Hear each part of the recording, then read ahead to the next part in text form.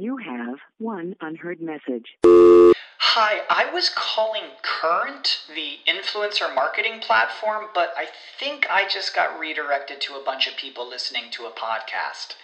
Well, anyways, I was calling Current because I was told they could help get my brand set up on TikTok Shop, and even build out an affiliate program of content creators promoting my brand, and even have those content creators go on live streams and promote my product there. Wow, I could really use Current. I also heard that the brands they work with are making millions in sales. I guess I'll just go to their website at current.tech.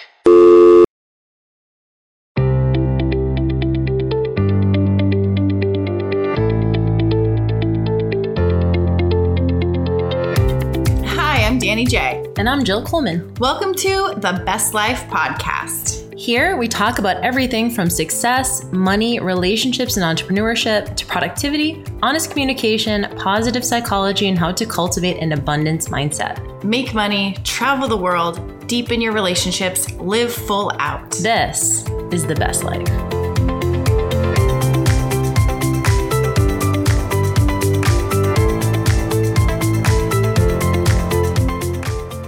We are now. Because we actually have so many things to catch up on. We have a lot. When was the last time we even talked on a... to catch up on? On a podcast Yeah, or in real life? Both, probably. It's probably the same time. Was it We Paleo haven't had FX last Connor year? on our podcast yet. Not yet. Oh, wow. I don't know how this hasn't happened. I don't know. You guys were guest like number 3 or 4 on my podcast. Oh so my gosh. We were. So we have Connor Wanders. Actually, I don't Yes, think I you know do. your last name You because I do. just call you Connor Wanders. Connor Moore. More. Moore. Oh, Connor Wanders. That's Like, right. you know it. I do People know. get that mixed up though. They think it's like my stage name. It's Connor Wanders. It is your stage name. Hey, it kinda, It's it like kind of Jill is. Fit. People call her Jill Fit. I My call you Connor entire Wanders. family calls me Well, that, Jill yeah. has a brother named Connor. So if we're talking about you like referring, we're like, oh, Connor Wanders or your brother Connor? Was it the brother that was playing the drinking games with us last time? No, No, he that was wasn't Dan. there. No, I like him. That yeah. was so fun. That was fun. Yeah, That he's was the my best. favorite. We've had him on the podcast twice now. Fantastic. Well, he's way cooler than me apparently. So we have Connor Moore here. And we've been on your podcast, which was Pleasure Monkey. And now it's the Realness podcast. the Realness podcast. The Yeah, Realness. and that's been about a year, a little more than a year probably. Yeah. now. Let's Well, switch that so over. we were on 2 years ago, 2 Junes ago, and then last year we were on at Paleo FX. Remember we were in town? Did you go Yep. to Paleo FX this year? I did not. I We bailed. Which is a big thing for me. I mean, I've always lived in Austin. So I've Yeah. been to Paleo FX. Like that's where Jill and I met for the first time. Yeah, he introduced me the first time. When was that? 2016. Yeah, Yeah. 2016. I was That's emceeing a stage. They crazy. knew that because I coached and I was good at talking in front of people. So they were like, hey, Paleo FX is very disorganized. So they hit me up like last minute. We're like, hey, do you want to MC this stage and kind of volunteer? So I was like, yeah, sure, that'd be great. And it was awesome because I met a lot of really rad people. Yeah. And that was like when you were just kind of getting into the industry. Like, where were you? I know you owned a CrossFit gym at one point. So at that point, I had the CrossFit gym. Okay. Yeah. So I had the gym. That was really fun. I think that was probably right towards about halfway through the gym process. So about 6 months before I closed it. Okay, cool. Yeah, which was a fucking mess. So right now, okay, so just to give people some context, share like what exactly you're doing now in terms of for work, and now you live in LA and we're so excited because you're right down the street from us. But like, what are you doing? What would you categorize yourself if you're at a cocktail party and people are like, what do you do? Oh God, I would probably be a smart ass for like 5 to 7 minutes before I Probably. actually told them what I did. But for you guys, I'll sum it up. That's what I do. Exactly. We Like, make what do you stuff do? I'm up. like, Yeah, we told I'm some. What did we stuffing that. tell? We told these dudes at We had a fetish website. yeah, That's great. Yes. and then Danny actually bought the URL. The It's mogul that she bikiniarmwrestling.com. is. So now I do own fantastic. that. It started as a joke, but now I am the proud owner of bikiniarmwrestling.com. I buy URLs all the time. If I have an idea, I just go ahead. I go buy the domain Yeah. name. Yeah, me and then, too. And then I'll get an email a year later like, hey, this is expiring, and I'm like, what? Why do when- I own that? Was I drunk? Like, I have so many. Well, GoDaddy too. Every time I call for like customer service, they're like, "Do you want to join the domain club so you can get domains at a discount because you have a lot?" And I'm like, "Yeah, I know. I'm gonna just let those expire. I don't. I'm like a domain buyer as well. When I collect. switched the name from Pleasure Monkey to the Realness, I kept like all the Pleasure Monkey websites and then Yeah. just redirect to the Realness websites. And they all expired this like about a month ago, and Oh, it actually felt so good. I was like, you know what? I'm yeah. gonna let that go. Like I don't Yeah. think anybody even knows what that is anymore. Yeah. So now I kind of fell back assward into. I consider myself kind of an unconventional personal development guy. Is what my Instagram says. Why unconventional? Because it's funny that being very straightforward is now unconventional, right? Like there's not. It's like Yeah. it's it's funny how the shifts happen, right? There's like pendulum swing of personal development, and then that's everything, right? Politics, shit, even religion, spirituality. Like there's these pendulums that swing back and forth, and in this situation, I feel that being straightforward and direct, and I have people like Mark Manson to thank for that, have become of higher value, which is great for me because that's kind of always been my style. So the unconventionality, is that even a word? Yeah, we make up a lot of words here. Yeah. It's not, it's now. Is in the, like, you know, I can kind of tell a guy to not be a pussy. Yeah. Right. And that's, I guess, relatively, it doesn't have to be soft and spiritual. And Sure. I think coming from the soft spiritual background, that's nice. Or I'll talk to a guy about, like, you know, one thing I miss in my life, and I think a lot of guys miss out on, is like the importance of violence. The Like, importance get of violent. violence. Like Okay. that's not a conventional thing to No, say, right? totally. So in the way that I articulate what I find valuable and how I help people understand what they find valuable is through kind of unconventional means. But as far as the nuts and bolts of it, it's coaching, it's retreats, and it's the podcast. Yeah. You're about to go on another retreat. Yeah, the first one down to Costa Rica. Yeah, so the first international worldwide. International worldwide. Okay, so tell us about where you're going. You said Costa Rica, but how long are you going for, and what is this retreat about? So we are going down to Soltara Healing Center. We're leaving in 8 days from right now. So in May, it'll be May 19th to the 24th, we're doing 3 ayahuasca ceremonies at the Soltara Healing Center in the west coast of Costa Rica. And myself and Mike Salemi, a good friend of mine, he's a movement expert, we're going to be just doing some workshops that are around the ayahuasca ceremony. So the backbone of the whole thing is you get your individual ayahuasca experience. Because people ask about that all the time. Yep. And one of the biggest barriers to entry is finding a place that you feel like you are safe and can trust what's going on. Yep. And for me, I kind of take the responsibility of putting myself out there, and like I'll go literally drink the Kool-Aid kind of, Yep. and see if this place is worthwhile. And they had a great situation where we could rent the whole place out for a week. Nice. So we've got, I think, about 15 people going down next week. So have you been there before by yourself, and then this Yep. time is your first time like leading the retreat or hosting it? The team that I wanted to go down there, the people that I was considering for going to go down there with, we all went down there together. Yep. Tried it out, felt it out, and it Yep. was a great fit. Yeah. So one of our most popular podcasts was our ayahuasca podcast. You talk about that a lot on yours. I try not to talk about it too much, but it does come up. Yeah. I don't have to try and talk about it because it's going to come up. I think we actually messaged Connor like that week. Yeah. Because we were really scared. We were so scared. Actually, I text you. I think I texted Yeah. you from because I was like having a really bad time the first night. I think I texted you the first time and you're like, yeah, you're going to be okay. And I was like, I need to talk to Connor or somebody that's done this. It's actually, that's how, so Kelly and I, my girlfriend and I, that's how so I was someone that she had listened to my podcast from Soltara, and that's how we kind of, one of the first ways we got to know each other.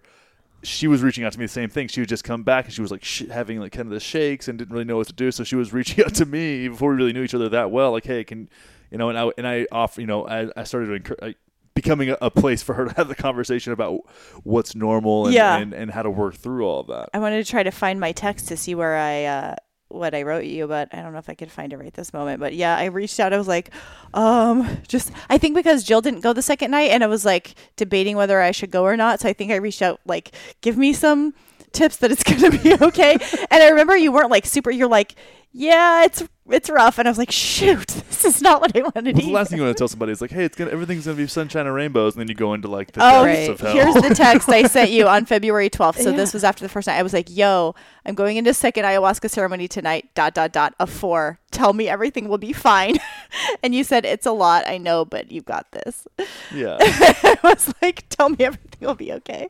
I mean, that's the thing. That's the scariest thing about any psychedelic. I Yeah. was having this conversation last night too. Is like knowing you're gonna be okay. Like Yeah. it's gonna end at some point. Yeah. You know, no matter what you get into. And for me and my ayahuasca experiences, the most beneficial ones were the most challenging. Like 90% of the night was fucking miserable. Yeah. And the last little bit, you're like, okay, God, I see where I was coming Yeah. from, or where I see what the purpose of all of this darkness was. I mean, one of the nights when I was at Soltara, and they use a tribe, or I wouldn't say they use a tribe. They work with a tradition from from Peru called the Shipibo tradition, and it's a male and female, which I love. And they don't have a lot of traditions will have the male as like it's more patriarchal, like there'll be a male and then like the female's like this assistant. Yeah. This is not like that at all. It's 50-50. Like they're working together and they both bring their own medicine to the ceremony. In this situation, I loved it because they leave you alone a lot. Like they're not micromanaging your experience. Like they each sing you a song and they're singing to the whole group, but it's very raw and it's all voice. There's no instruments or anything like that. And it's there's something beautiful about it. But one night I went in and I like to set intentions around teach me or show me. Those are two really great ones because then it takes a kind of an empowered path. So I went in third night, I believe, and it was my intention was show me my heart, which was just it come up that week, and I was like, okay, this is great.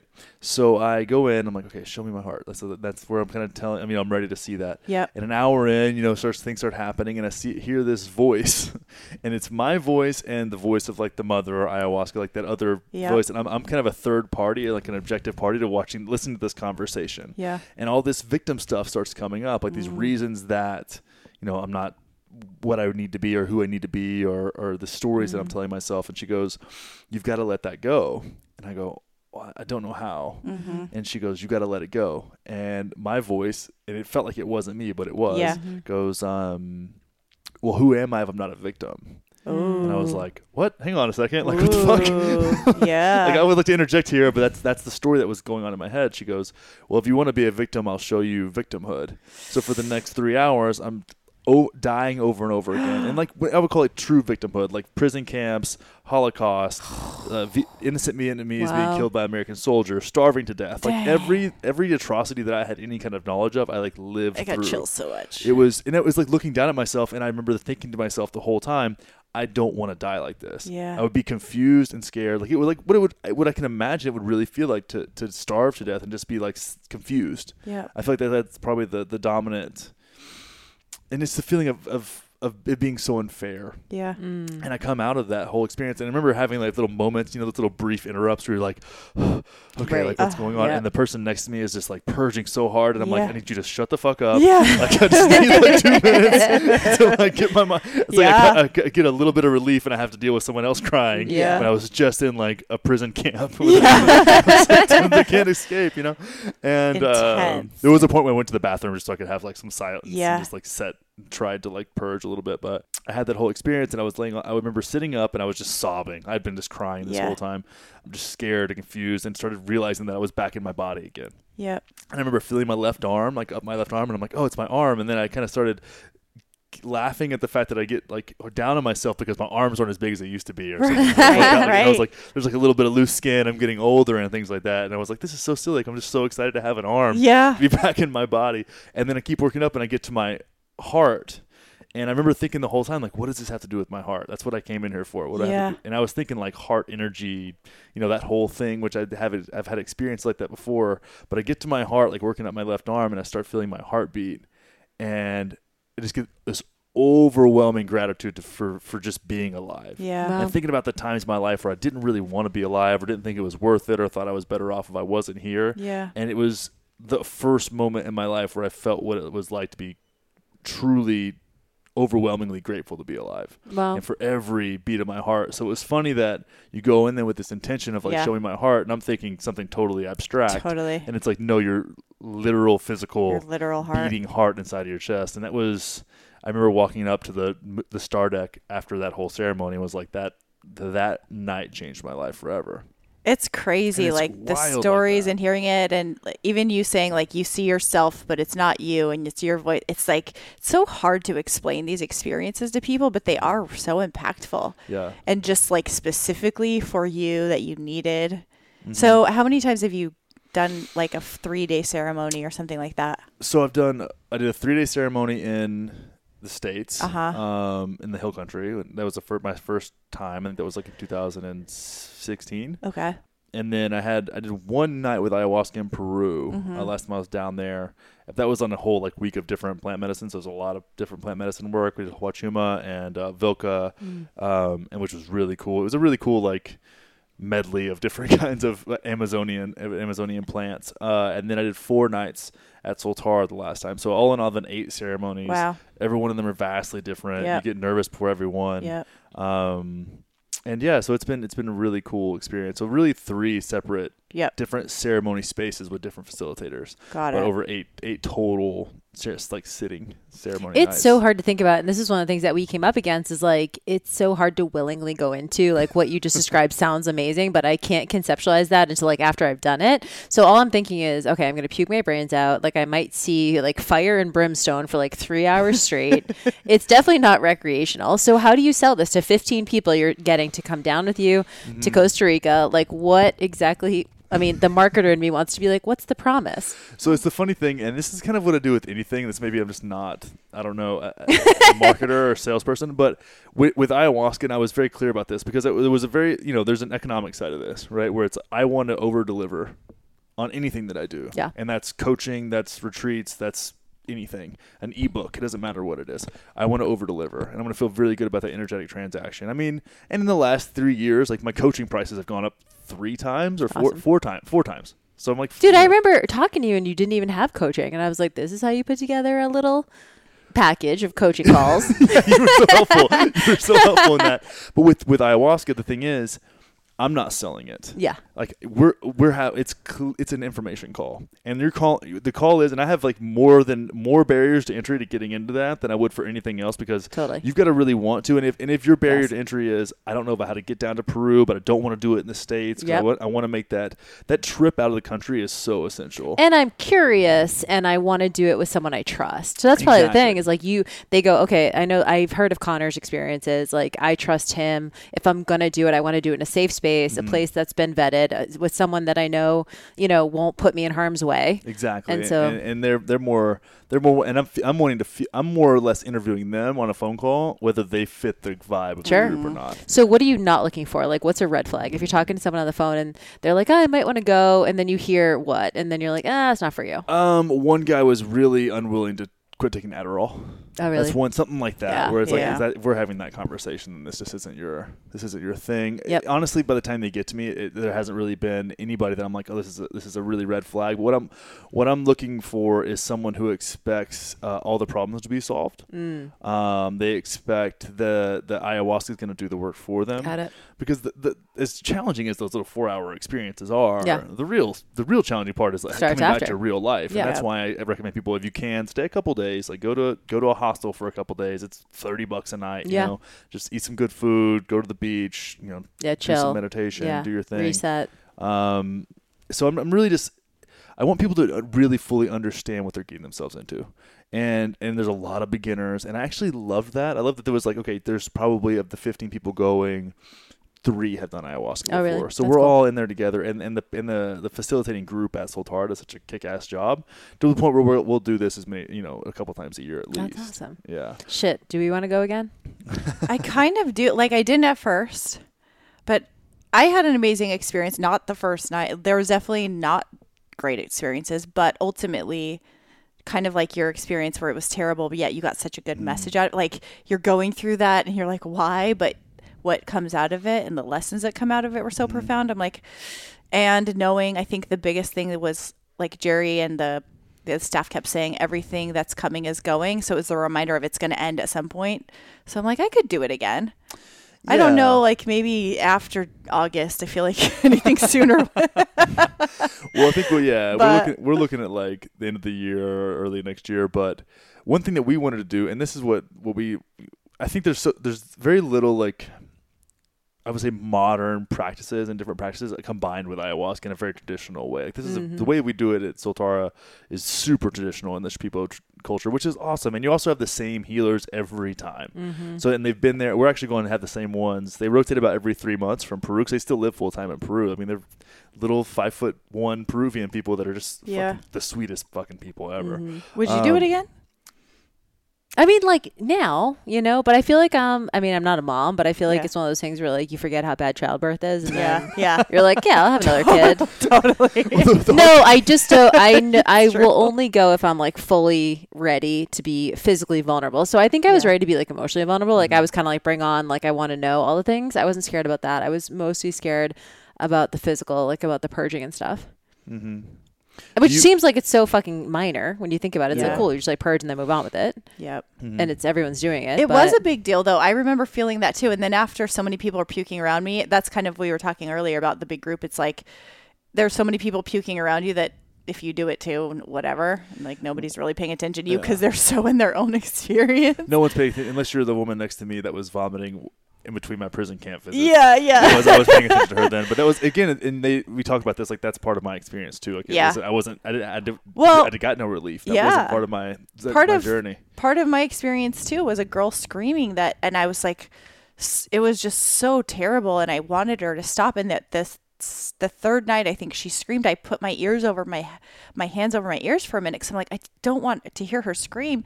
And then I got this idea of, like, how dare you close your ears to someone else's suffering? Like, how are you avoiding someone else's suffering? And I was like, and then I just got this message of like, she just needs to be heard. And as soon as I got that, like, she stopped, and they had been calming her down and stuff, but it was just like this lesson to me of like, we can't just close our eyes and put our heads down to other people's suffering. And some people just need to be heard. And maybe once they're heard, then it's not so annoying or terrible.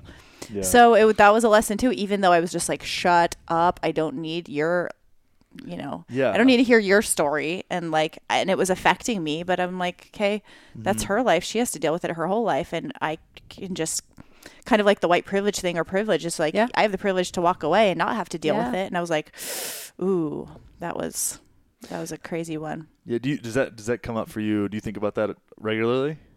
Whenever you see something like that, or maybe catch that in your normal life? Like before or now? Now.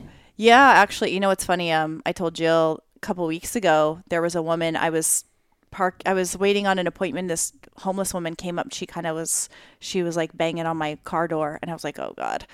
And it came up. I go, I need to listen to her. And I ended up putting her in my car. She was trying to get somewhere. She told me she was going one way and then she was going another, and I was driving her all around. I tried to get her on the bus and finally gave her some bus money, and I just listened to her talk. I was probably with her for 20 minutes, but I wouldn't have done that before.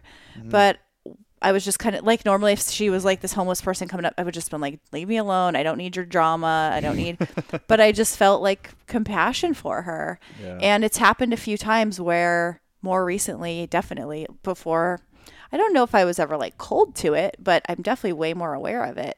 Yeah. And when people come up with their problems or their stuff, it makes me question it a little more, or have more compassion at least. Got it. Yeah. Yeah. There's definitely some things since that I've like still been processing. I'm like, okay, what was that? And it comes up for like a year. I say about a year. I mean, for you'll feel it and have different things for over a long period of time. But for the first year, it's almost like it was giving you stuff that you'll get there when you get there, and you'll be like, oh yeah, that one time that thing happened. Yeah, it's crazy. So Jill, did you only drink one time when you Twice. Were Twice? Yep. Yeah. I went the first night and the third night. Nice. Yeah, and I just could feel it was funny. I don't know if you listened to our episode. We actually went into it. We both like explained fully like because here's one of the things we wanted to do with it, especially for the podcast, was every time you talk to someone who's done ayahuasca, they're like, it was so crazy. But they're like, I can't even explain it. They just always say, I can't even explain it. And I get why, but we like really wanted to try to explain it for people. Yeah. And so we did, like pretty detailed. It was like a 2-hour episode. I could feel myself being pulled under. Like I could feel like when I was like trying to, like it was that the medicine was trying to pull me under to like have the experience. And I like consciously had this moment of like, I'm not fucking going there.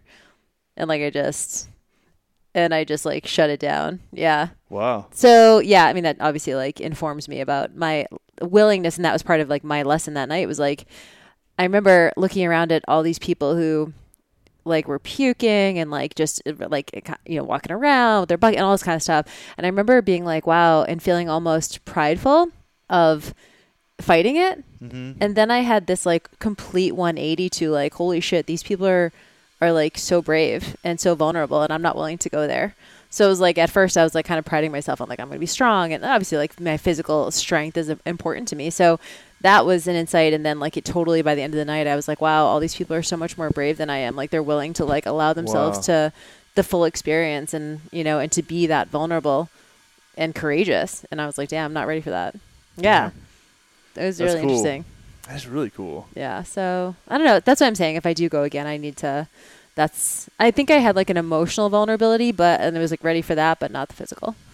Yeah. So Well, tells me a lot about like how strongly I value like my physical body too. I was like, okay, damn, like yeah, like and health and fitness and wellness and all that kind of stuff. So Well, seeing it really clearly too. It's one thing to intellectually understand it versus feeling it and experiencing Totally. it. That's a whole different ballgame. yeah, and also like I know Danny and I, like I'm like cerebral, right? So like as things are happening, I'm trying to process them, and I think you're like not really supposed to do that. You're supposed to like have the full experience and then maybe process it later and go like, oh, okay, look back on the experience and like allow yourself. I was in the moment being like, I wonder what this means. I wonder what this means. I wonder what this means, right? You're trying to, Yeah, I'm like analyzing your intellectualizing experience. Yeah. everything. So Like, how am I going to talk about this later? That's one thing if you're like in the podcast What's world. the It's like, how lesson? am I going to talk about this later? I'm like, dude, just fucking shut up. Yeah. Experience Yeah. it. Just like be here.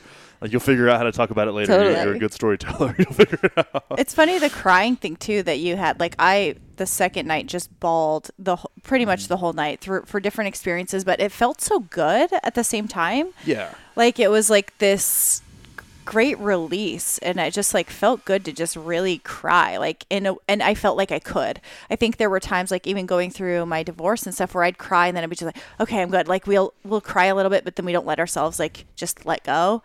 And it's just like cry until you can't anymore. And you're like, okay, I'm actually out of tears. I'm exhausted and I can't. But it felt really good to do that. Yeah. It's funny. You know, I see that a lot in my female clients, which at this point is so funny. Like, yeah. So tell me what you're helping people with. well, the way that I put it out there, and this is what. Like when you say stop being a pussy, like I'm curious about that because. Well, that's to my male clients. Oh, I mean, yes. Mostly. I mean, I can't really see saying it to women, but maybe.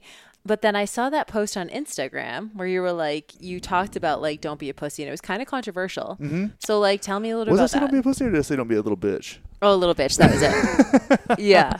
Well, there's certain things. So I've started to lately just kind of put that stuff away. Like I just can't. I don't have. It's not in integrity with me to be politically correct at that level. And I've argued it, and I've done these things, and I've kind of like. I'm like, how? Because the argument is what that bitch is like. It's condescending to women. Yeah, and but it's like pussy what we is call people condescending as to dicks women. and assholes too. And it's like it's just like I think we take it all a little bit too seriously. And for me, it's like Everyone has an asshole, so I think we can call it. I think that's an acceptable thing. To yeah, call or everyone. well, dicks and pussies. We can use those as an example. It's like we all. I mean, it's like at some point, I think that we forget that we think that I think this is just a narcissistic aspect of our culture is that we think we're so important right now, and the way that we think of things right now is the way that things are. And at the end of the day, language is flexible.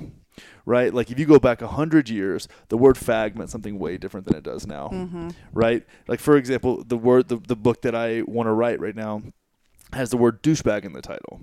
Well, douchebag now versus douchebag 15 years ago is not the same thing. Sure. Right? Like the 90s changed that. Yep. Language is flexible. Things will change and they'll come in and out of trend. It is what it is. And it's like, for me, male, female, whatever, like bitch has very little to do with sex. Yep. Right? It's like that's not, I wouldn't belittle a woman in that way, you know, and it's like there's fun. Like the word twat is kind of fun to say. Like it's just like it's kind of fun to say. It's what are your intentions with the words, and it's Sure. like a woman being bitchy and a guy being a bitch is two different things. Yep. That's true. And so it's like, what is your intention with that, and what point are you getting across? Are you saying it to say it? Or are you kind of like, honestly, I would rather it be controversial because it gets more attention. Well, when you say you're on the phone with a male client and you tell them like stop being a pussy, what are you talking about? We have mostly female listeners. Yeah, I have mostly female listeners too, I think. At this Oh, really? point. Yeah, I mean it's like 80-20 male okay. female. Okay. Well, women ask for help more than men do. Yeah. So by the time a guy not being a pussy is a guy asking for help. Yeah. Right? It's like all right, dude, you need to like really own your shit. Yep. Right? I don't think I'd actually say don't be a pussy. That's just kind of a fun it's a fun summation of what I'm saying, but essentially it's what we're getting. That's what we're getting at. It's like own your shit. Yep. Take responsibility for yourself. It's no one else's fucking fault. Like it's the same thing as me saying like quit being a victim. Yeah. Right? And there's a certain way where like I'm gonna help you. I'm gonna do what I can to get you there without saying that. And it's like, all right, dude, like you've got to really like stand up for yourself. Right? Like, and that's the thing. A lot of times people that work with me, especially, are highly agreeable, and they're hiring me to help them work that out. Because if you're highly agreeable and hyper polite, and we assess this stuff with Jordan Peterson's Big 5 aspect scale going in, it's like I noticed that I was like, man, I feel like a lot of people are agreeable. Then I'm like, no, it's the people that are attracted to me because that's not a trait that I have. That's something I used to be and processed out of, and that's why I attract those people that are highly agreeable. So for me, if you're agreeable, polite, very serving to others, like for me saying like quit being a pussy means stand up for yourself. Yeah. Understand what it means to stand up for yourself. Quit Right. being a pussy means know what you value about yourself and represent that with your actions, because otherwise you're serving everyone else, and that might be your wife, that might be your mom, that might be your boss, that might be your best friends and what they want you to do. Like that's very pervasive and it spills into a lot of different areas. But when I say something like that, there's a lot more to it than like calling somebody like physically weak, Right. which I think when you're Right. doing it, and maybe that's That's actually probably not what you're talking about. You're not like get to the gym. no, I'm not like I can beat you up. Right. You know, Right, it's like Yeah. yeah, You're it's, like, it's, don't like it's, beat your chest. It's like a really like It's like, is it boundaries? Like it's all of it. It's boundary. I would say clear boundaries, communication. values, and assertiveness. I think we get clarity on values and boundaries and what that even means to you, because it's different. We say you can't really tell somebody this is what boundaries are. Yeah. You can do a pretty good job of summing it up, but it's like, well, what does that mean for you? Because really, where you need boundaries is generally where you're codependent. Sure. Right? It's like that's different for everybody. Yeah. Like what wounding do you have that you seek to heal through superficial and unhealthy means? It's Well, so that's where you need interesting. boundaries. I love that because it really does. Even if you can be in a relationship, whether it's romantic or otherwise, it could be with a parent, like you said, coworker, whatever. But if you're continuing to have that, you can be complaining about it, high and low, but you're getting something out of it too. Mm-hmm. And I think that's a hard pill to swallow, because it's like, why would I voluntarily want to be in this situation? It's like otherwise you'd be out of it, or you would assert yourself or something. So is that a Yeah. conversation you have to have with your clients? Yeah, and I think a lot of that is because I've been through that, right? Like I don't really talk people through some stuff that I haven't been through in some form or fashion. And I think that's one thing that happens when you have, addicted parents that are addicts and come from a small town, and then have like a really hyper codependent relationship with your boss and your girlfriend at the same time, and then you have a business that fails. Like I've had a variety of different types of experiences, but I definitely had those conversations with my clients. So where tell us a little bit about like maybe some of your past. I mean, we've obviously known you for a while now, and we've seen you kind of like have different iterations of lifestyle stuff. yeah, What's so been going on the last couple of years? the past couple of years, and this is something I've just recently started talking about, because I didn't want to talk about it with a charge, right? I didn't want to talk about it from a place of like spitefulness. Yep. So once I left the gym, the fitness business, right, and I had to sell that out, and there was a real estate fraud that had nothing to do with me, but it just like put me in a really tough spot, and Austin real estate had also just like skyrocketed, so there was no way for me to move it in a way that I felt was integrity with myself, so I bounced. And that was actually when I did ayahuasca for the first time. Was that like a month before? I took a few months off, did a lot of self-reflection, started dabbling with like psilocybin mushrooms, and that's where actually Connor Wanders came from, was me like wandering around, mentally, physically wandering around the woods, doing my thing. And it's like, it used to be Connor Mo, and I changed it to Connor Wanders. It was like became a thing. So that's where all that came from, was that 3-month period. Then I got a really shitty sales job that I fucking hated, but I was like, I'm going to do something. And that's something I've been good about doing, is like, I'm going to do something I fucking hate to motivate me to find something that I like to do. It was the most miserable experience of my adult life. But then I started working at Onnit. So I was the CEO of Onnit's project manager.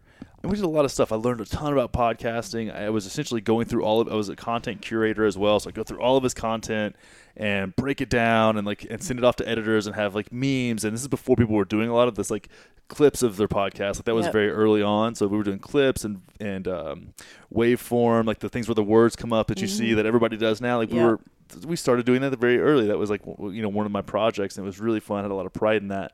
And at the same time, I had gotten myself into what I would consider two of the most codependent relationships in my life with two people that I consider, and I would say this to their face too, like highly narcissistic. And that doesn't mean bad. When I say that, I think people put the like villain victim situation on narcissism and codependency, and that's not how I see it. I think that there's, again, it all comes from some type of wounding. So, what really shaped me in that whole thing is that I was starting the Pleasure Monkey podcast, and I was launching it under that company, right? So it was going to be an Onnit podcast, one of the third Onnit podcast, which for me sounded like a great idea. It was like, awesome. This is like scratches a bunch of itches for me. This is super fun. It's kind of this lighthearted personal development show that's not super like optimization focused. And during this time, my grandmother who raised me. So my parents, like I said, were addicts. My grandmother took me in when I was about 5 and raised me my whole life. My grandparents did. They saved my fucking ass. They were amazing. She dies from ALS, excuse me. So that was like a year-long thing, and it was really traumatic. And the way, like what I was doing the night that it was really, really hard for me. And I was in a big fight with my girlfriend at the time. We go down to the funeral, and we kind of get our shit back together. She kind of shows up as best she can for the funeral and takes care of me for a while. We get back to Austin the day of the funeral, and then she breaks up with me in the fucking Whole Foods parking lot, day of my mom's funeral. And I was like, okay, well, this is a lot. And I'm like completely fucking off my shit. Like I go back to work the next day just trying to like, get it together. And we also work together, and we're like 10 feet apart. Yeah. And then 4 days later, I get fired for really no reason. And there was the reason was that my personal brand was now competing with my boss's brand. Got it. And we were the phrase competing for content, which I was totally blindsided by. So within a week, because what was your perspective that you weren't like you were kind of it was just different. You were on the come up, like you weren't like like it wasn't a competition I had for you. 4,000 Instagram followers in a podcast that wasn't launched yet. Right? Yeah. Like it was like I was like, look, I'm doing what? Like how am I? Like I don't even have a budget. Like, like I barely pay my rent. Like what are we doing here? Like am I going to hire a team? Like what is this? Yeah. It was, but that was in looking back on it now, I think it was just that I wasn't a Kool-Aid drinker anymore, and that's just not how that situation works when you're living in somebody else's world. And I like a lot of attention, and I get it, and it's I've always been a big personality and a big voice. I mean, my entire 20s I was in front of groups of people more than I wasn't. Right. And that's why I love to present and speak, and that's where I formed a lot of my ideas. Once fitness coaching became easy to me, was like, what else can I do with this hour to make these people's lives better? And I got into personal development at 22 years old. Like, who the fuck does that, right? Yeah, exactly. Not me. Me and Danny. Yeah. And 4 other people in the world. Except I was like 10. Listening to Wayne Dyer tapes. Yeah, right. It was that's awesome. Listening to tapes. But Dennis Waitley. That was the darkest time of my life, like hands down. Like I literally thought about killing myself more than I would ever want to admit, and more than I was comfortable with. Because you felt like you lost 3 really important people in your life within a week. I lost that and purpose. It's like the person that I would have called to talk to about all this stuff was gone. Mm-hmm. The person who like taught me how to love was gone. When I had every reason to be a spiteful asshole. And I was towards everyone for a while in my early 20s, but that was all gone, and all I had was this podcast that wasn't launched yet with like 5 episodes recorded. So that was a really interesting time that shaped so much of who I am now. And like I said, I'm not so charged about it now. Like I like to share that story because it's really easy to paint this thing as fucking sunshine and rainbows. Yep. And it was so brutal to deal with that, and then think like I should just quit. I should go do something else. Like this is bullshit. Mm-hmm. And I had this like chip on my shoulder where it's like, let me see if I can actually pull this off. And to their credit, like I got a sponsorship out of the deal, and like I was taken care of in a pretty decent way. But that wasn't like the money wasn't what I wanted. Like I was seeking like a mentor and like a brother figure, and that was never going to happen. That was never going to be the case. So man, it's been a little over 2 years ago now, and from that experience, people started asking me for coaching. Like I didn't set out to be like, I'm going to be a life coach. Like that's not what I planned to do. People hit me up asking me for it because of some work that I had done, and so I offered 8 spots at $500 a piece, just to like see if I could see what would happen, see if I can make it happen. And people had good experiences, and I just kept doing it. And now it's, that's where most of my income comes from is that. But it was through like, you look at the podcast and I try to keep a light heart with the thing and have a good time. Like at the beginning, especially, was literally the only thing that I had. Mm-hmm. It was the only thing that I had to hold on to. It was my form of self-expression. It was my only sense of real connection with the community, was the community that I built around the show. And I that's why I have this like deep passion for it, because it did so much for me. So one thing that I find was very valuable to this, and this is something I work with people on too, is these these dark patterns, right? There's these patterned experiences. Like I had put myself in toxic situations with men looking for a father figure over and over again in my life. This one was the one where the universe is like, hey, motherfucker, pay attention, right? So I snapped out of it. And I had so little energy left in my life, in myself. I had to be so clear. And I remember having that journaling. This is when journaling became a big part of my life too. Was like, listen, man, you don't have a lot left. You got to be really fucking clear with where you're going to put your energy now. And you need to understand what you value about yourself, what you value about what you bring to the world. And you need to double down on all of that with what little you have left. Because what else do you have? What else are you going to do? Like, you can't, there's no room for distraction. There's no room for, and I had no idea what I was doing. I didn't know how to host a podcast. I didn't know how to work the software. I was YouTubing you everything. Still don't, actually. You're like, is it on? Yeah. Actually, is it on? Yeah. Okay, good. I'm over here checking. Earlier today, we're like, we have 3 things that we know how to do. Plug it in, turn it up. And turn it on. And turn it on. Yeah. Yeah. What's the minute I was like, it was hours of YouTube videos and like and getting no sleep. And there's one funny photo of me. I'll probably repost it now that on like a Thursday. Throwback Thursday. I'll throw a little Thursday. Thirsty Thursday. It's Flashback Friday. No, I'm saying Thirsty Thursday is where you wear a thong. Oh yeah, I stayed thirsty, but I stayed thirsty. But yeah, so that became this very like clear indication of how valuable it was to get clarity on your values and then have boundaries. And I'll tell you one thing right now: when you're in a fucking narcissistic codependent relationship, they don't like it when you have boundaries. Yeah, and you start to stand up for yourself, and you start to say the one word that they can't fucking stand, and that's no. Yeah. And you think about it is, if you have a hard time saying no, you're fucking scared of yourself. Yep. You know, you're scared of what you're capable of, and you're scared of having your own space, and you need to. I remember sitting at this fucking table before a UFC fight, looking around and being like, I don't even like half of these fucking people. And not that I dislike them, but it's like there's nothing that I get. Like I'm not scratching any mental itches. I'm not feeling these connections aren't even aligned with where I want to go in my life. But what I am is relevant by association. Yeah. And relevant by association was better than irrelevant in my mind. But then I was like, okay, well, do you want to roll the fucking dice and risk being fucking nobody? Or maybe being somebody that you can respect? I would rather roll the dice and put myself out there and fall flat on my face. At least I could have a little bit of self-respect. But I had zero self-respect in that moment. And it was so blown out of proportion. So I moved. I left Austin after that, and I had the podcast was catching traction. I had, a decent income. I was like putting things together, and it wasn't like I had a lot. It was like I got a healthy tax return because my gym had lost so much money. I was like, I'm out. And I was just like, my lease was up. Everything worked out. I went to Toronto for a month without knowing where the fuck I was going to end up. And now, San Diego and now LA. Yeah.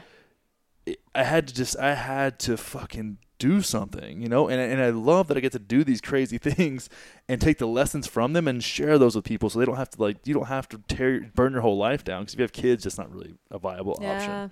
I love that you mentioned values, because I think that is something that Danny and I have talked about a little bit in the podcast in terms of especially our exes, and specifically my ex, that for him became really important after the affair was like, what's my honor code? And I think a lot of people don't take the time. And I love the concept of that, especially being in new relationships like Danny and I are. It's like, you need to know, it's like it dictates how you act in certain situations. There have been plenty of situations that have come up over the last year with Keith where I could have easily, I don't want to say lied, but like not tell the full truth or lied by omission or left stuff out. But because I'm like, I have a relationship to honesty now as a result of everything I've been through, and that's part of my value system, is like, I'd rather risk the honest communication and let the chips fall and know that I'm in my integrity, whatever that looks like. It's like kind of like a filtering test in a way. And so how do you help your clients come up with that? I feel like it's kind of old school. It's kind of like medieval, like, let's have an honor code, but in a sense it really does dictate how you act in certain situations. You're like, well, I'd rather lie here, but fuck, my honor code says I tell the truth here. And I think this is why I love podcasts, right? Because you get the people that work with me have heard me talk for seeming hours probably, or read enough of my stuff through Instagram or whatever, that they know the language that I'm speaking. So the what I would call that is like choosing your sacrifices, right? So, and this, I think that actually came from Mark Manson. Yeah. No, it's Mark Manson and Jordan Peterson, which essentially shaped my adult life. They're like my two dads. They're like Mark Manson and Jordan Peterson are like my gay dads. Did you know I actually had a call with Mark Manson in like 2011. Yeah. When he was just starting to do coaching, and I was just after I found out that Jade was I didn't know. Like, I think the affair had started, but at that point, I didn't know the extent of it. Uh-huh. And I remember, if I could talk to that dude, that's hilarious. I cannot. He's one of my like dream Yeah. podcasts. He's on my like Mount Rushmore of guys that I want on my podcast. I think you can get him. Oh yeah, it's Yeah. a timing thing now that his new book launches out. But anyways, back to this. But it's like, Mark, if you're listening to this, yeah, Which fuck he Connor is. He Wanders on definitely Instagram. subscribes. What it is, once I get a bunch of trolls on my team, I'll just have everybody like spam his account with Yeah. like DMs. Definitely. That's one way. minions. That's one way to piss somebody off. They can never talk to you. Or Exactly have them what I do notice you. Yeah. They're going to be like, this guy is crazy and I like it, or this guy is crazy, we need to block him. Yeah, exactly. No, so when it comes to values and standing up for yourself, you know, I like the language of choose your sacrifices, because that doesn't. A lot of people will use words like alignment and I don't know, like soul's journey or some shit. Right, and you're And like, it's what the well, fuck is that, though? It's like this is gonna be fucking hard, man. Yeah. Like this is you're choosing which one do you want to sacrifice your integrity, or do you Yeah. want to sacrifice having a challenging conversation? You know, like I like I have and I find that an essential part of what I do. Yeah. And this is also an indicator of whether people are really going to get something out of working with me or Yep. not, is journaling. And when I give people journaling prompts. So we have this we usually start off, unless I have a lot of clarity on like exactly what we need to talk about. Yep. With morning pages, 2 pages of free flow Yep. a day. And then what comes up in that is what we discuss. And through that journaling prompts, boom. And we're just peeling the layers back, because the fundamental difference, I think, between a good coach and a coach who just is just selling themselves is the understanding that you have all the answers to your problems. Like what I have at best is perspective. Yep.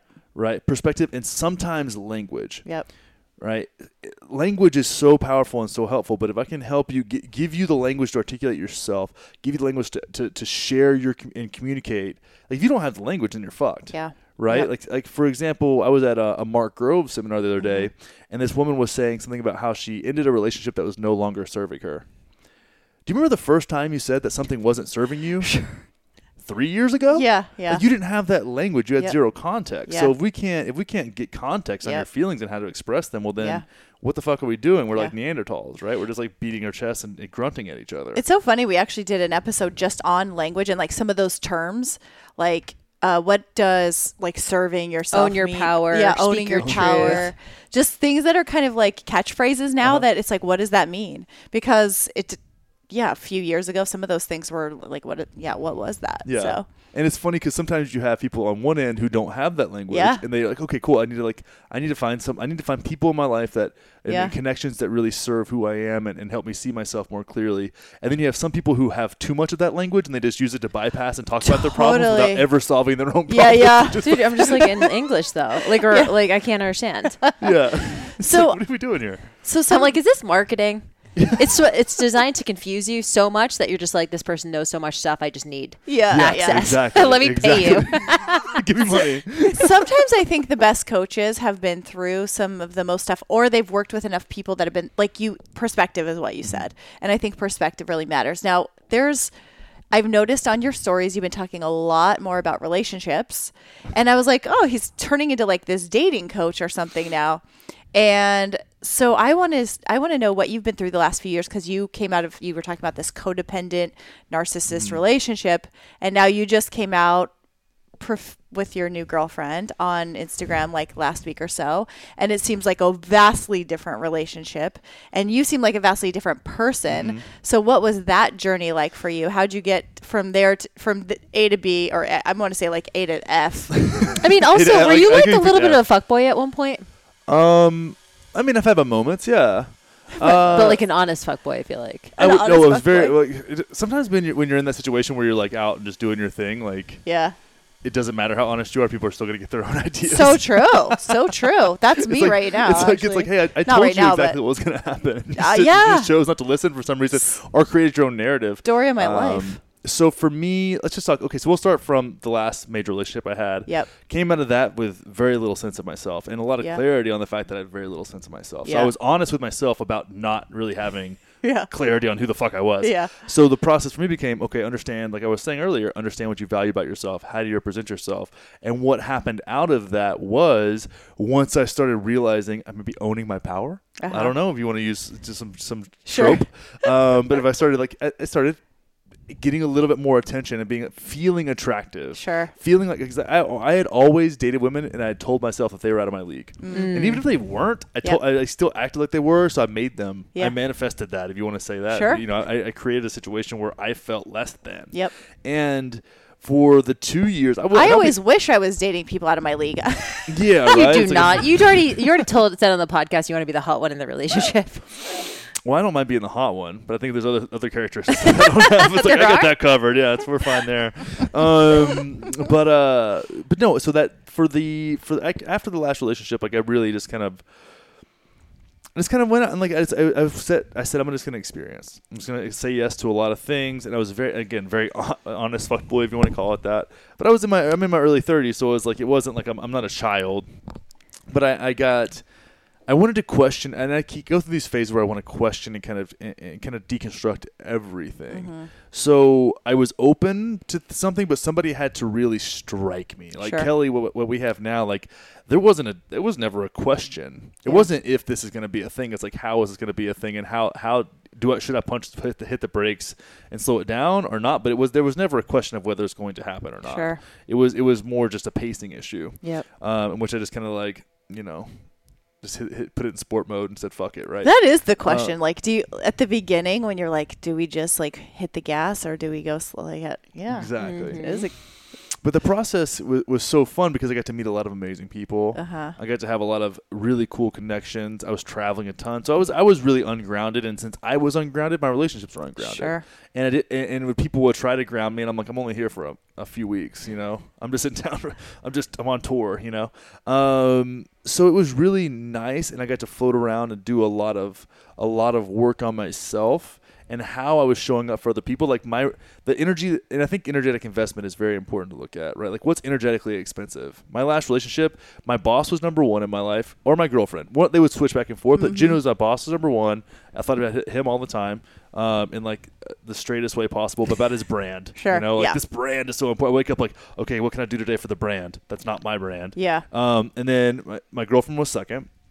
I was third. At best, I was third in my own life most days, and so I put myself, in first in my life, and then I decided and I wrote out. This is why I love journaling. I wrote out when I broke up with that last relationship, on accident. I wrote out what I want in a partner. In my morning pages, it just came up. Yeah. Like it just free flow writing. And I actually got a chance to sit down with my ex about a few weeks after we broke up and said, hey, there's going to come a time where we both miss each other and you're going to think that you want this again. And I want you to look at this first before you hit me up, before you call me, and remember, like, this isn't you. Dang. And it was hard, but it was a great place of closure for both of us. Actually, I wanted her to send it to me. She still has it. Yeah. I just gave it to her. And it was so nice to have that. It's like, this is a declaration of like moving on. And so for the next 2 years, was able to just experience a lot. And one thing that's really fun when you date a lot, and I was dating a ton, is you get to hear people's stories and what are their problems with it. And I do a great job. I think there's, the few skills that I have in the world, one of them is holding a very non-judgmental space for people to say whatever the fuck they need to say. That's what I say. Even in my coaching, I have a lot of practices, exercises, whatever the hell you ever could need personal development wise, like I've got those. But the most valuable thing that I offer is a judgment-free space. And if you bring that intention into dating, and you have strong boundaries and you understand your values and you can communicate your values, I started to see how that would light people up and how they would get so excited to share themselves. So I learned so much over that couple of years that I started attracting clients who were struggling with their dating lives. And I've always said this, I've never launched a program that wasn't something I was doing already. So I was like my girls were starting to get, mostly my women that I was working with were getting these really cool relationships and meeting these guys and like communicating with themselves well. And it was very attractive. And I was like, okay, there's something here. And then it kind of clicked. I was like, oh, I should just put out like a dating program for people too, because this is really, really fun. And we talk about their dating apps and how to have a healthy relationship with dating apps and how to, put those together for them and help them write their bios and all this. It's so energetically expensive to do this. Sure. So let's refine it. Let's get it to where it's you're getting a return on your investment into the dating world, because that's such a fucking pain in the ass. And with Kelly and how that all went down, like, she hit me up to be on the podcast, or actually her assistant did, and I was kind of a smart ass back. I usually don't respond to those emails because kind of generic email. And then we started talking via Instagram, and it was like within a week we were talking every day. We started voice texting every day, and it was like I hadn't had feelings, like real feelings for someone in a long time. So it was kind of overwhelming for me, but I was finally in a place where I was grounded enough in my work and my life, and I understood my values, that I had so much confidence in being able to represent my values with my actions, not my words, that I was comfortable going into something that was very substantial. Did you make a conscious decision about that? Like, I'm just in a new relationship, and about last June, I want to say, when I was in Cabo with Jill last June, I was like, I'm starting to think I'm open to the idea of a relationship. That was like my thing. I'm open to the idea. And so it's been a few months of finally, because I was like you, traveling. It's like, cool, I'll see you, but I'm going to be gone tomorrow. So like, what's the point? I'm not going to be around. But I felt like I kind of made a conscious decision that I was going to be at least open to relationship versus just serial dating. Did you do that, or it just kind of happened once you kind of like came to terms with you and knowing who you were? I don't think that I had. You know what I have to? It's funny when women will project on you that you're a fuckboy and that your heart, and this happens to guys all the time. Like, well, your heart's not open, and that's them telling themselves that story because you're not. Because they feel rejected. They feel rejected. And it's like, oh, well, he has. You know, it's like it's not me. It's heart's closed. I'm like, well, it's not you, but it is kind of. Right, it's just not a fit. We're like, it's not you, it's me, but it is you. Well, I always hate that. I hate that phrase too. It's like, it's not you, it's me. It's like it should be. It's not you, it's us. Yeah. Like us isn't what I want. Yeah. You know, like that's what it is. You know, it's not you, it's us. And that's like a hard pill to swallow, especially if like I'm sure you've maybe had women who wanted to take things more seriously. I mean, I know Danny has had plenty of men who wanted to. Me and Danny are on the take same things. I'm like, I feel like seriously. Connor's a male version of me in this context. Yeah. Totally. Well, and the thing about it is I want to have a good time too. And it's, for me, I don't know, I would love to hear your thoughts on this. It's like I overshare sometimes, where I'll say something. It's like, and I kind of feel like I'm like, I'll actually like hurt Kelly's feelings. I'm like, oh shit, I can't say this to somebody who's like a real partner, because it's like I used to be able to say whatever. I'm used to just be able to say whatever the fuck I want. Like, that's it's like actually like, why would you change that though? Yeah, and it's there's a difference where it's like, am I being avoidant? Right. That's the question. It's like, am I avoiding intimacy by saying something that I know will be like, is it and that's one of the question versus like, hey, is it really a big deal if I talk about like the girl on the billboard's ass? Like, it's more just like I'm actually talking through things that will probably be content soon. Yeah. And I need you to help me do that, because this is kind of like you understood, who you started dating, right? Yeah. Yeah. There's a balance. Yeah. But no, with Kelly, it wasn't a conscious decision to go what we're talking about. I think that I had to make that decision in defense of myself. Right? It's like, well, your heart's not open, and I'm like, I wouldn't argue with them. Like, okay, cool, whatever you think. But in my own inner dialogue and my own journaling practice, like, is my heart open or not? Yeah. I feel like it is, but I feel like it only is for the right person. And when someone really like gets me that. When someone gives me that desire to want to explore that and want to open up to them, I'm open to that. I'm open to opening up that.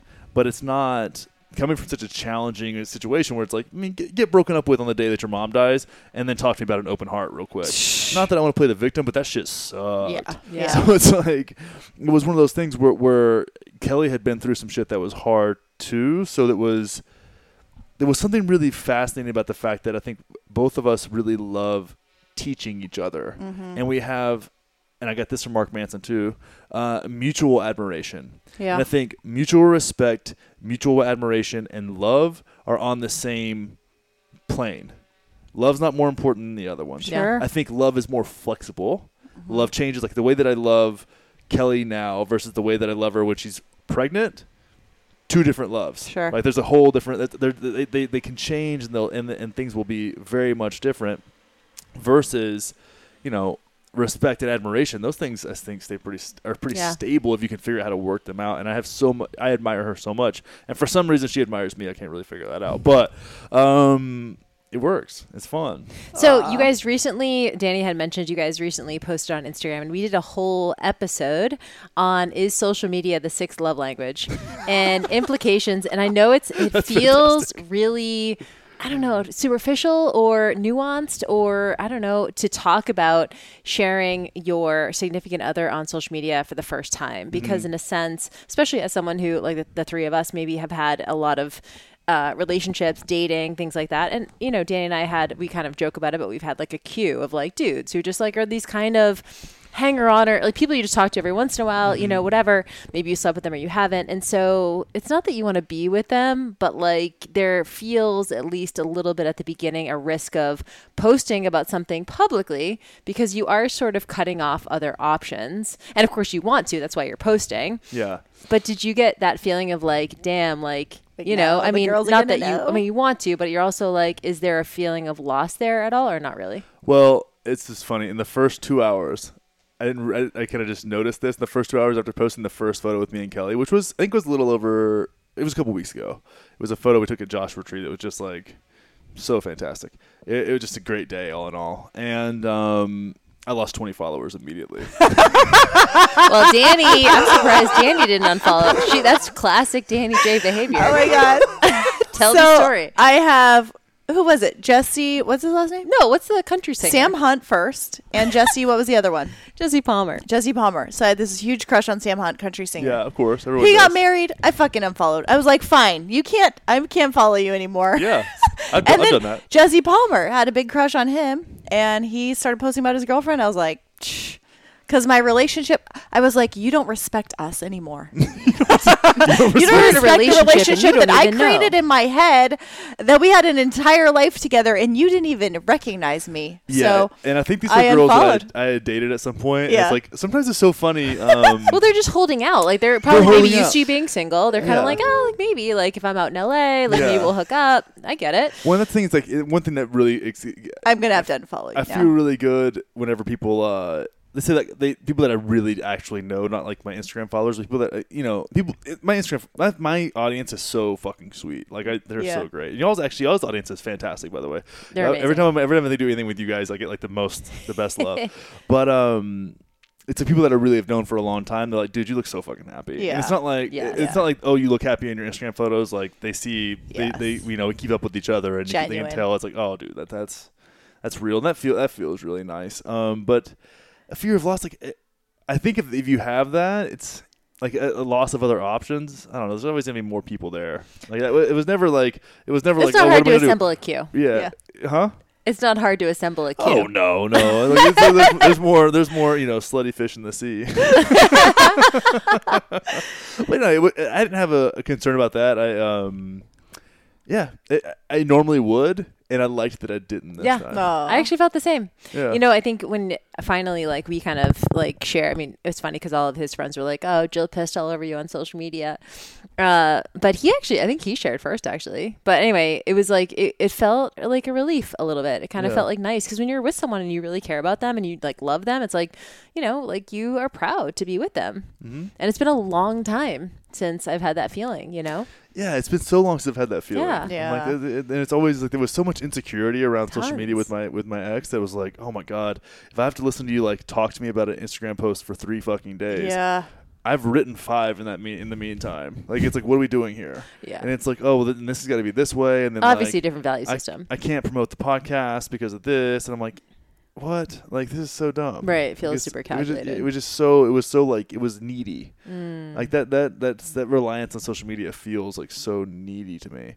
Whereas like Kelly's also been like, oh, this photo didn't get that many likes. It's like a group photo and those never do well. And I'm like, the algorithm changed, and I'm like, what the fuck happened to all my validation? You know? Yeah. And she's like, you need to quit caring about that. And No, I'm like, it's oh, so thank God. true, Like I though. need Like, somebody on the other side God. versus like, my ex would have been like, oh well, I guess I need to change our relationship situation or Right. something. I'm like, God damn it. It's like, You know, I had see to it as rely on validation clinical. to keep Yeah, up. I do see it as clinical. Like, you know, I've asked myself, like, what does well? Like, we're talking about, I'm launching a product right now, and I'm like, oh, you know, I really do want to, especially when I'm launching. Like, I want to get eyes on my stuff, and I know stuff that does well. I just I don't need to put out something that does well every single day. It's like, cool, I want to like honor where I'm at. I want to like Yeah. talk about what's on my mind, and that might not do well. And I'm like, cool, what's next? Like, to me, it's a process, especially when you've been in the industry as long as we have. It's like, not everything's going to fucking crush, but for me, it's just about consistency and about reps and about showing up and about honoring what you want to talk about that day versus needing it to like get 1,000, whatever, you know what I mean? So yeah, it's definitely a process. Yeah, it's a process, and I've realized that why the content that I put out is valuable is because it's very, very genuine, and I don't think you can call yourself authentic, but it feels very genuine to me. Dude, that's the worst word. No, I mean, it's like the best word, but Another it's also one. like Yeah, it's- so Got overused. overused. yeah. People took it and ran with it, and now it's they ruined it. But but it looked at this and it was I have to go. I like go through some shit and I like learn just the way how I do with my clients. I find a way to articulate it, and I put it together. And that'll be a series of things. And you can see that it's almost like the Instagram feed now. It's something like my parents don't understand this. It's like that's kind of like the timeline of my life. Yeah, it's like it's a really cool photo album. I hope Very it doesn't cool. like just disappear. It's like, oh, this is cool. I can go back and like see like my writing's way better than it used to be, and the photos are different, and like how I express myself is different, and I'm like not as strong as I used to be. My hair is shorter. Like it's it's a different deal. I know but- your hair used to be so long. I know I had it down to like I was trying to get it down to my nips, and then Wasn't it though? It was close. I think when I met you, you had a ponytail, didn't you? Oh yeah, it was way. I mean, I You had had a ponytail I had when a I met bun. you. I had a big bun for like 6 years. Yeah. he had the Yeah. man bun. Yeah, it was a long time, and then it was when I moved to California. I was just shedding. My hair was literally shedding, but I was like, Because you were under so much fucking stress. yeah, right. It was like, oh, yeah, but honestly, I had some grays coming in more than I have now. And when I moved, left Austin and everything, they went away. Interesting. Dude, California's a cure for all. I have yeah. the ones I have now are like very aesthetic, like aesthetic grays on the They're side. Like aesthetic it's like the grays. ones that I Fucking want. hate dudes. They always just get better looking as they get I older. know. I know it's so I funny. I know. keep getting better looking. They're and like it's weird. salt and pepper, and I'm like, I know Keith is gonna be like the hottest of his life at like 45. Yeah. Yeah, I think I'm actually like thinking the 40s are going to be good to me. They're always Yeah, good they to definitely. men. They're most- so good to men. Yeah, most men I know. We're going to be doing an episode on aging as a woman, so Danny and I both are dating men that are 5 years younger than us. Oh wow, 6 years. You guys are like Wow. young spirited though. I've considered dating both of you at different points in my life. We won't Never worked out, never not timing. admit probably feeling the same. Or at least We did not have some shenanigans at one point. I think we actually I think you actually may propose like a threesome at one point. Yeah, I remember you guys said that. You guys said that to me like way after the fact. Like, yeah, we were down for that. I was like, really? What? Not anymore though. But No, it was like the time has passed. I'm like, you can't. That's like an Indian. You're like an Indian giver. What is this? Yeah, it was like the relationship like overlaps. Like just never really worked never out. worked. That's the And also, way- Danny and I are just not. We have been propositioned probably a dozen times. Oh gosh, for For threesomes, threesomes? yeah. Yeah, most propositions for threesomes are going to be a no for me, dog. Yeah, same. They're an interesting scenario to put yourself in, but Yeah, you have done. yeah, a few times. Not a He's ton. told us. I think you told us. Actually. I think I told Yeah. you. Have we not talked about it on the podcast? I mean, there was. I think we did, I don't go. I actually. mean, we could talk about it, but it's an interesting situation. They're all like very, it's almost like spontaneous in a way. The craziest one was with these two hippie chicks in San Francisco. Oh, that was the one he told us Yeah. about. Yeah, with the tuning fork and all that. You know what? But that's premium exclusive content. That full story is going to be on the Realness podcast. We can't go into Yeah. it here. So if you guys, this is so good. If It you want to is hear so good. about the threesome with the tuning fork, Connor's, and also so much good content on the Realness podcast, follow Connor on Instagram. Yeah. I mean, it's Connor Wanders on Instagram. Connor spelled with an E? Connor with an E, Wanders with an A. Connor with an E, Wanders with an A. Yeah, that actually is good to say. Yeah. And subscribe to the Realness podcast because it's Yeah. good stuff. And you talk about all of the things and just real things, which I love. Yeah, we go into it. We have a good time. A lot of listener DMs. So if you ever want me to talk about anything on the podcast, just yeah. shoot me a DM, and I prompt a little bit on the Instagram stories. And definitely follow Connor's stories because you have good content there, and it's funny, it's entertaining. You have good stories. Yeah, I mean, my goal is to have everybody, entertained, aroused, and enlightened at the same time. That's good. I'm going to It's a change mine. trifecta. I am not doing good on the arousal part. But I was going to think- say, how can we turn edutainment and then like add like an arousal component to that? yeah, I'll think about that one. We'll figure it out. We'll Edurazzle figure it out. David, Let's brainstorm on that. Well, the podcast is called The Realness, so you can expect very real content. Yep. And we have obviously loved having you on and just seeing just your whole trajectory and you were awesome from day one and you've continued to be awesome. And we you. are so happy that you're close by now. Oh man, I'm so stoked to be out here. Yeah. And Yes. we can't wait to be on The We'll have you Realness on again. again. Yeah, we got to get you guys on the podcast again, and Because you we're get- in different places than we yeah. were. Well, and you guys have always been Dude, like the like last big time we sisters were to on, me. I was like legitimately almost. I wasn't embarrassed. Remember the time? So like last year, we were like some fuck chicks last year on his podcast. I know. We What were did talking talk about like dating and Yeah, you guys had some interesting situations going on. Like somebody was sleeping with their neighbor. Like there was some There stuff. don't remember who was doing what. Go but it was- back and listen to the old ones. I We think don't the know. first time we were on, we were trying to like keep it kind of cool, and we talked about business and stuff. And then last year, we just ripped the Band-Aid off and we just talked fucking. we were drinking. Aaron Alexander was there, so that was straight weird. up. Oh, we've been on it 3 times. Yeah. Yeah. Oh, yeah, we have been on Yeah, 3 you times. have, yeah. Yeah, scan Connor's feed because we told some stuff on there that we haven't talked about here. So. Oh, when well, I don't know if you're supposed to on the podcast. Remember, Everybody's like, this is. like right after I slept with that guy, and he was like, "I can't believe this is happening because you're Jill fit." Oh, that's what it was. That's what it was. I was Jill like, there Fit story was was so something. good. You admitted it. We were Oh. laughing so hard. Yeah, we were drinking and telling dating stories. That was that was one of the most fun podcasts I've ever my done. God. Oh my God, I can't so say it was fun. one of like now my podcasts are much like more concise and I'm a better interviewer, but that was so rambunctious and ridiculous. Like, you know what, you guys should get on the podcast with me and Kelly. Yes. We'll do a realness with all 4 of us. Oh, I yes. love doing a 4-person podcast, and you guys can just like grill us on different stuff. It'd We'll be do really it. fun. She's 100%. because she'll get a little bit awkward and it's really cute. Oh, my God. I love it. She's going to be on, and we're going to have both of you on. So Boom. Love thank it. you for I having love us. that you're so Thanks, close. guys. Love y'all. Bye. Bye, guys.